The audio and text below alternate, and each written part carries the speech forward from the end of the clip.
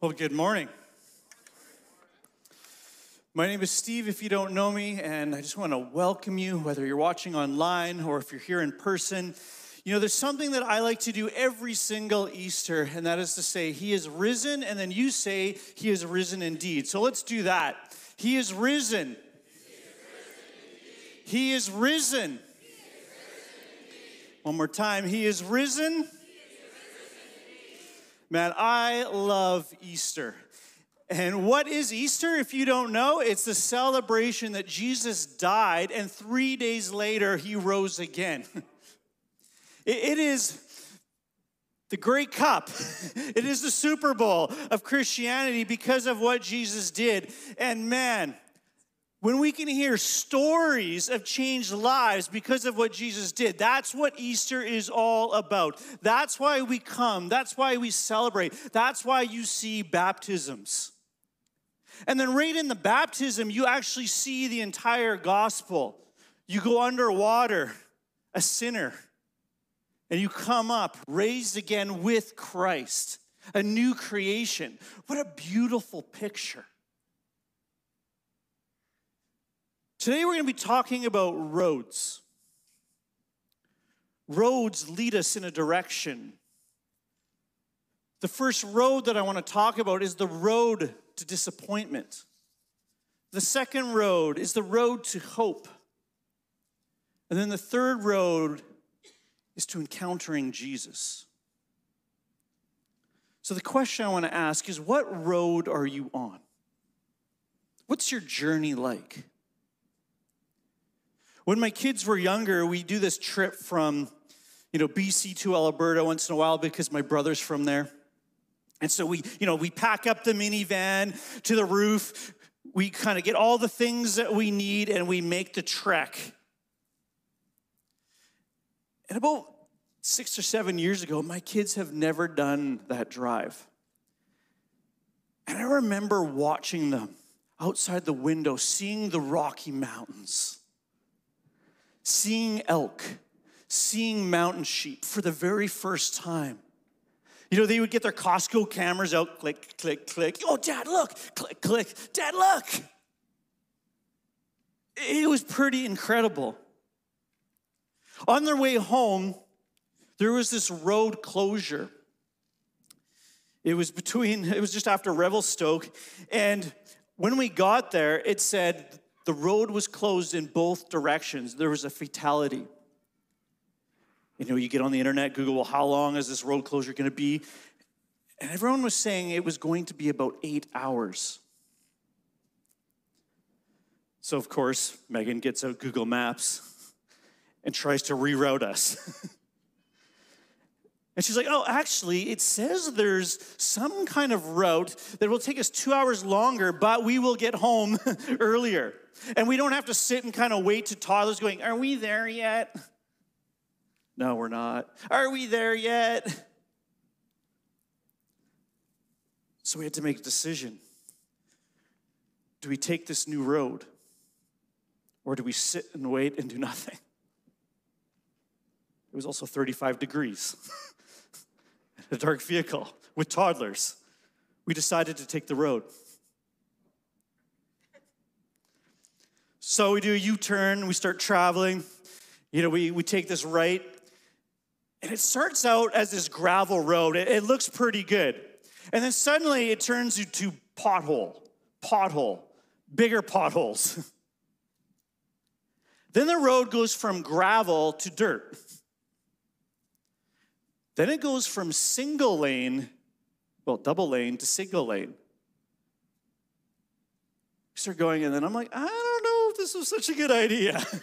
The shocks in the van are vibrating. Then suddenly, about 20 minutes in, we started to see traffic coming the other direction on this logging road. We're like, this is weird. There was like no one forever. Then it was like 1, 2, 3, hundreds of cars coming the other direction. And then it was just like this dust storm where you cannot see anything. You're not sure around the next bend what should happen. Then the road turns into this cliff on one side and mountain on other. And every single turn, I'm scared that I'm going to fall off this cliff. What we discovered is it not only rerouted us, but it rerouted the entire number one highway on this logging road. It was scary. You couldn't stop. You had to continue going. Every single turn now was mirror to mirror. The road could not handle all the vehicles. So we just continued. And I was like, man, I was awake. I turned around one bend, and this motorhome tips over, flips. It's spinning its wheels. Other people are hitting the ditch. You cannot see where you're going. And if you stop, you're in an accident. We drive, and finally I see another road. We pulled up to this A&W, and the guy behind me pulls in right beside. He's like, we made it. That was crazy. I'll never do that again. So the question is, what road are you on?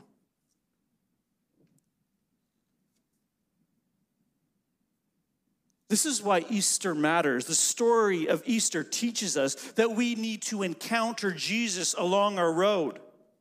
We may come to this dead-end road, and we may not know what to do. And around every single corner, there's disappointment, there's sickness, there's brokenheartedness. And we know we can't stop, but we know we need a different road. We need a road that leads to a different destination, a road that leads us with purpose, a road that we know ends well. And that's where the Easter story comes in. When our story, when our road intersects with Jesus, it changes our direction. The first road I want to talk about is the road to disappointment. The road to disappointment. Look with me at Luke 24:13-14. This is what it says. That very day, two of them were going to a village named Emmaus, and about several miles from Jerusalem, and they were talking with each other about all the things that had happened. So Luke is telling us that there's two disciples walking along this road. They're having this conversation, and we kind of get dropped into this conversation. And they're talking about all the things that had happened. They're walking from Jerusalem, a big city, to a smaller village called Emmaus. They name one of the disciples, Cleopas, who I've never heard of, but we don't know the name of the other disciples. In other words, there's many people who were following Jesus, who observed all that he has done. But they seem hopeless. They're talking about that Jesus was killed. His body was missing. The tomb was empty, and they were confused. They were on the road to disappointment. Let's keep reading. Verse 15 says this. While they were talking and discussing together, Jesus himself drew near and went with them. But their eyes were kept from recognizing him. And he said to them, what is this conversation that you are holding with each other as you walk? It says they stood there still, looking sad. But notice that Jesus actually shows up in the middle of their conversation. It's like he's eavesdropping. Hey, what are you guys talking about? Well, man, this is so disappointing, so confusing. We thought Jesus was someone else. Oh. You know, have you ever kind of walked up beside someone and you've heard part of the conversation and you almost want to like, hey, I know the answer. I know what you should do. I know what decision you should make. And some of those conversations, even between our kids, are pretty hilarious. This is one that I read between a mother and a child. The mother says to the child, You don't need books for school. You're in preschool. And the kid says, well, I need something to draw on, Mom. Right? I'm a doodler. Or a bride has said to us during a wedding, I want a destination wedding. That way half my family won't come and it will be awesome.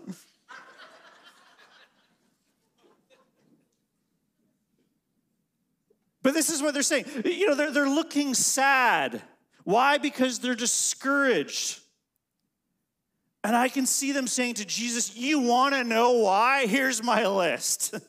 Here's all the things that went wrong. And it says this, it's because of Jesus. We thought he was this mighty prophet who taught and did miracles. His ministry was amazing, but they took him and they killed him. People betrayed him. Even the women at the tomb are confused. His body is missing. Look, they're disappointed.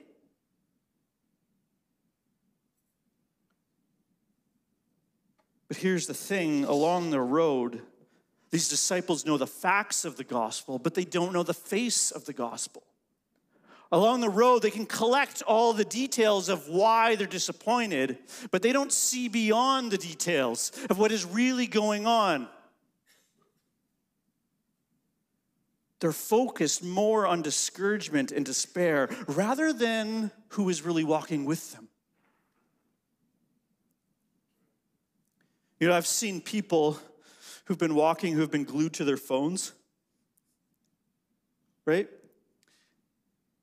And there's some hilarious videos on the internet with the guys who are walking and they just crash into random things. There's this one video where a guy's walking in a mall. And you can see from the perspective of the security camera, this is bad. And he keeps walking forward, and there's this massive water fountain in front of him. And everyone's like pointing, looking, and he just keeps walking. He's got his earphones in, walking, and boom, straight in the fountain. There's this other video where a guy's walking, and this random bear starts walking in the neighborhood in the city, and he walks right up to the bear, doesn't notice, and when he does, freaks out in shock. But the point is that we can be so focused on the wrong thing that we actually miss what is going on all around us. We can miss the big picture. We can miss what God is doing. And the question is, where is our focus today? Is it on the pain? Is it on our problems? Is it on the unknown? When we focus on the wrong thing, our life can feel like the tomb is empty. It can feel like Jesus is dead. We can fall into this belief that we believe life isn't worth living anymore because we're focused on the wrong thing. Or we can maybe think that God doesn't actually know what he's doing. And we struggle to see beyond the confusion. We struggle to see beyond our problems. We struggle to see beyond what is going on right here.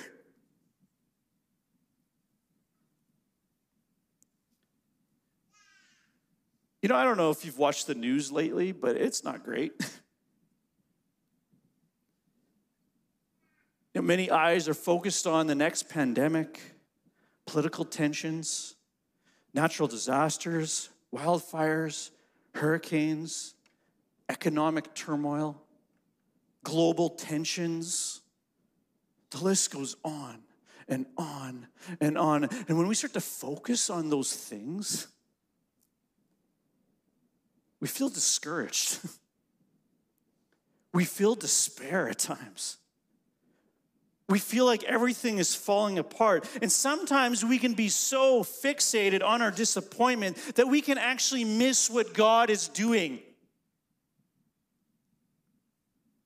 We can miss what God is doing right there, right in front of us. We can miss that he's actually present in our story as we walk along our road. Our road of confusion, our road of disappointment. And then Jesus comes and says, hey, you're not alone. I'm with you. You're not alone in your problems. You're not alone in your despair. You're not alone in your pain. And Jesus is saying to trust him rather than your own personal experience. Trust in God and in his word rather than what you perceive is actually happening. He's saying focus on getting glimpses of Jesus on your road when it's hard, when it's difficult, and you don't know what your next step is because he's with you. And that leads to the road to hope. The road to hope. Let's keep reading. Verse 29, it says this. So he, as in Jesus, went and stayed with them. When he was at the table with them, he took bread and blessed them and broke it and gave it to them. But again, notice that Jesus walks with them. He connects with them. He shares a meal. He builds this relationship. He participates in their discussions. He asks questions. Then as they spent time with Jesus, it says in verse 31, their eyes were opened and they recognized him. What does it mean that their eyes were opened? It means that not only humanity was created with physical eyes, it means that we're actually created with spiritual eyes. That when sin came in, our spiritual eyes cannot see God and what he's doing. Is that our hearts, our eyes need to be opened to what God has revealed to us. There's this barrier. And it's not God who actually needs to see things differently. It's us. It's us who needs to be awakened. It's us who needs new life. It's us who needs to see with new eyes what God is doing in our life. Even in the problems. Even in the suffering. And by seeing Jesus, their perspective went from hopeless to hopeful. By recognizing who he really was, their disappointment was flipped upside down. Oh, Jesus, it's you. You're alive. And you were here the entire time. He turned their road of despair around. He gave them a new road, a road full of hope, a road full of something better. But their eyes needed to be opened. J.F. Watt has this famous painting entitled Hope. It pictures a woman who is blinded, who can't see. And in her hand, she holds this harp. But notice that all the strings are broken but one. Those broken strings represent those shattered expectations and those bitter disappointments in life. But actually notice that there is one string left. And that string represents hope. And when she strikes that string, this glorious melody floats out of it. It fills her dark skies with light. Hope. And that painting represents that hope that we have in Christ. That one thing that we can always go to when things seem hopeless and painful and hard. So what actually seems hopeless to you right now?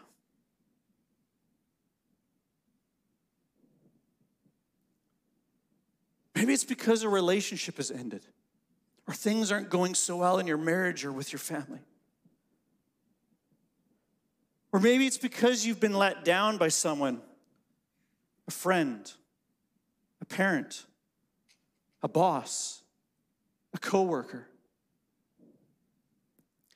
Or maybe it's because you've been addicted to sin.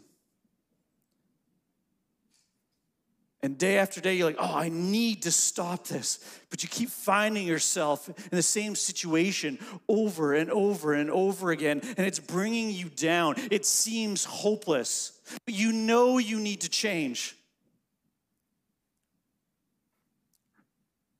Or maybe the cancer's back. And you don't know a way forward. You don't know how to navigate. You don't know how to have that conversation with the people that you love because your days are numbered. You see the end. Timothy Keller says this: our hope is not in the absence of suffering and difficulty, but in the presence of God who walks with us through it all. Through it all. Hope is not the absence of problems and heartache. It's the assurance that God is with us, is going to help us in the heartache, in the problems, in the struggle. Hope is what faith is built on. Hope in Christ. Hope looks beyond today. It looks to the future. And because of the resurrection, we have a future. A future with no more pain, no more tears, no more sadness. Oh man, I look forward to that day. A future with Christ. And when we look to Christ and we look to what God has done, we find hope. We can walk a different road. We can walk towards him. And so the gospel says, bring your sadness. Bring your problems. Bring your hopelessness. Bring it to Christ. Ask him to fill you with hope. Bring your questions. Bring your problems. Find his hope. Don't rely on your own brokenness to fix things, but rely on the one who can redeem your brokenness. That's hope. And it leads us to the last road, to encountering Christ. To encountering Christ. What happened when the disciples encountered Jesus? What happened? The text says their eyes were open, which we talked about, but also said their hearts were changed. It burned with truth. Then they jumped up and they started to tell everyone about Jesus because they could see. And if you keep reading, the other disciples said their minds were opened. Their life changed. Verse 33, it says this: they got up and returned at once to Jerusalem. They found the other 11 and those with them assembled together, saying, "It's true. The Lord has risen. It's true." Then they told everyone what happened. But how did they find the rest of the disciples? Locked in a room, mourning, troubled, disappointed, and doubting. No, it's true. I saw it. We walked with Jesus. He's alive. He's risen. No, he's not. The tomb is empty. He's dead. No, he's alive. We talked with him. It says Jesus again appeared to the other 11 disciples. And he says this: "Why are you troubled? Why do your doubts arise in your hearts? See my hands and my feet. Touch me and see. I've risen." Here's a question. Do you know how many people saw the risen Christ? Do you know how many encounters there were? There's the two women at the tomb, the two disciples walking on the road to Emmaus, the 11 disciples that we just read about and all those who were in the room, then it also says another 500 people saw the risen Christ. They encountered Jesus. So here's the question. How do we actually know if Jesus rose from the dead? It's a big question. And I think one of the answers is 500 plus people saw the risen Christ and recorded. That's why we have 4 Gospels. People are like, wow, I'm recording this. This is incredible. Many eyewitnesses. But I think the second reason is even more important. It's the transformation that happened in the disciples. The disciples went from hiding and being in despair to publicly telling everyone, completely sold out. You're like, oh, we got it now. He is who he says he is. I got to tell the world. They went from cowards and hopeless people to people who are willing to die for their faith. People don't just die for their faith unless they really know Christ. Peter goes from this weak person who runs from the arrest of Jesus. Oh no, I'm going to die. To a person who says, oh man, crucify me upside down. I'm not worthy.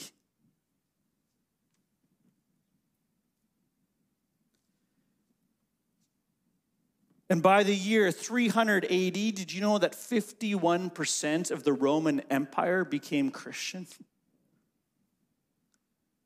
Why? Because people encountered Jesus. And once you encounter Jesus, you want nothing else. Because it changes you. You realize that there's nothing else worth living for. So how do you know if you've encountered Christ? One of the marks is a changed heart. And the irony is, all the disciples had, the open tomb. They've had angels talk to them. There was witnesses. They had the scriptures, but it wasn't enough. They needed a transformed heart. They needed their spiritual eyes to be open to what God was doing. They needed to see beyond themselves, their circumstances, their disappointments. They go, oh, I see. I know what God is doing. Oh man, I want to be a part of that.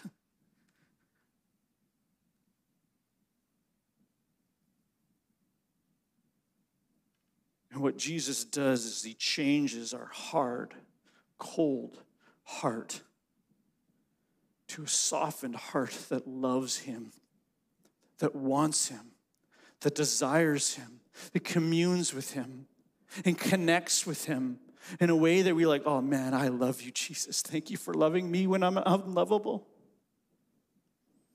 Because you loved me, I can love others. Even when they don't deserve love, oh, thank you, Jesus, for changing my heart. And our cold, hard, self-centered hearts become God-centered and others-centered. That's what happens when we encounter Christ. And just like the disciples on the Emmaus Road, does your heart burn for God? And maybe you don't even understand it all, but are you drawn towards him? Is he speaking to you even right now that you know you need to change? You know that you need him. You know the life that you're living is a dead-end road.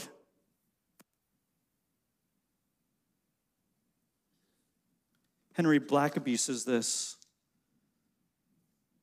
Likewise, the power of the resurrection is what the Father does in you when you die to self and choose to live in Christ.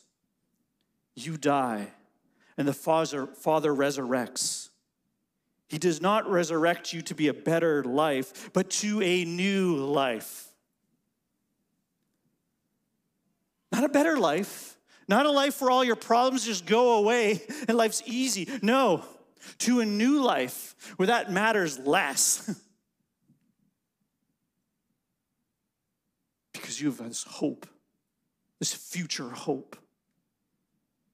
And you realize that everything in this life is going to be gone anyways. You realize that you're going to die. Every road leads to death. And the question is, after you die, where will you be?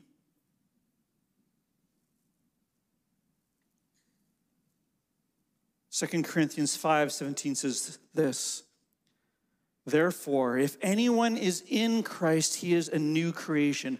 Old things have passed away. Behold, all things have become new. And what he's saying is, when you know Christ, when you encounter Christ, you become this new creation because of what he did. All your sins, all your heartache, all your problems, that's the old life. But you become new in God's life. Oh, in this life, you're still going to have trouble. You're still going to have problems. It's not going to be perfect, but you're going to be slowly become more and more like Christ. But ultimately, he views you. He views you as this new creation.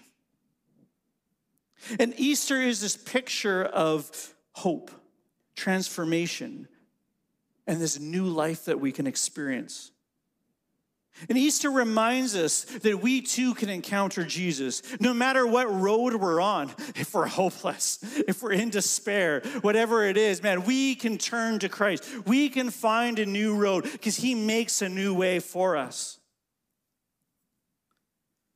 But it starts when you encounter Jesus. It starts when you have a relationship with him, the Bible says. When you go, okay, God, I get it. I see. I want you. I'm yours. Just want to close with this.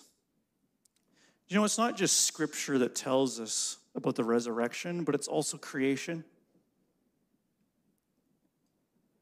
Joe Deegan says this is why we see a caterpillar bury itself in a cocoon and come out as a butterfly. You know, why does an acorn go into the ground and come out as an oak tree? Why does the sun disappear before the horizon each day and reappear each following day, spreading warmth and light in the darkness? Why is it that a baby is born into this world, but it must emerge from the depths of the womb? And all these examples are of new life. Right in creation. We see it everywhere. Because when we encounter Jesus, we're transformed. Our past failures, our mistakes are forgiven, and we're given this new identity, this new purpose, this new life in him because of the death and resurrection. It's because our road can intersect with the resurrection power of Christ. But it's not just in creation. It's not just in God's word. It's also in this room. That there's stories of what God is doing, stories of where people have encountered Jesus and their life has been changed. We grabbed a few of those stories for you on video. We're going to watch them now. So I grew up in like a Christian home, grew up in the church. Everybody always saying, hey, Jesus loves you. And you know, like when you're a kid, that's awesome. And then you kind of become numb to it as you get older from hearing it so often. But really, I've come to realize that what really made a huge change in my life was when somebody says Jesus loves you, what they're really saying is Jesus was beaten, tortured, and hung on a cross because he loves you, just so that you could have a personal relationship with him and God. And that just made a whole big difference in my life. My mom was a drug addict and my dad was an alcoholic, and they chose that lifestyle over me and my sister. And I encountered Christ and found a new family. I was very close to suicide. I would never kill myself, but I thought about it a lot every day until I got hooked up with, Dr. Morrison hooked me up with hospice, and hospice hooked me up with Erwin. He came and visited, he explained things, he prayed and prayed with me. He brought me to church and he got me baptized. And I never felt so, I've had some bad days since then. this moment? Yeah. He's in my life. He's alive. And he's so happy for me. He's happy that I'm not at home laying on the couch. Oh, I feel like I'm in a safety zone. Hi, my name is Brett, and I've struggled with addiction since I was the age of 16. I used to believe that I was unlovable and not worth it, and knowing I was the outcast, and God loves me where I was at, and He never forsaken me or left me. Just I'm so grateful for that. I'm just gonna want to say like that: the closer I am to God, the further I am from that darkness, and the more I spend time with others in Christ and like-minded and community and surround myself with believers, the more I feel like I'm okay, I'm safe, and I'm in a good place. Jesus has been helping me in my fear. He's with me in the storm, and when I was in difficult situations where I was super afraid, He told me to just let go, take my hands off the situation and let Him fight for me, and that I'm learning to not lean on my own understanding, but remember that he has a plan, and His plan is way greater than mine, and He's a God that can move mountains, and He's just so good. I'm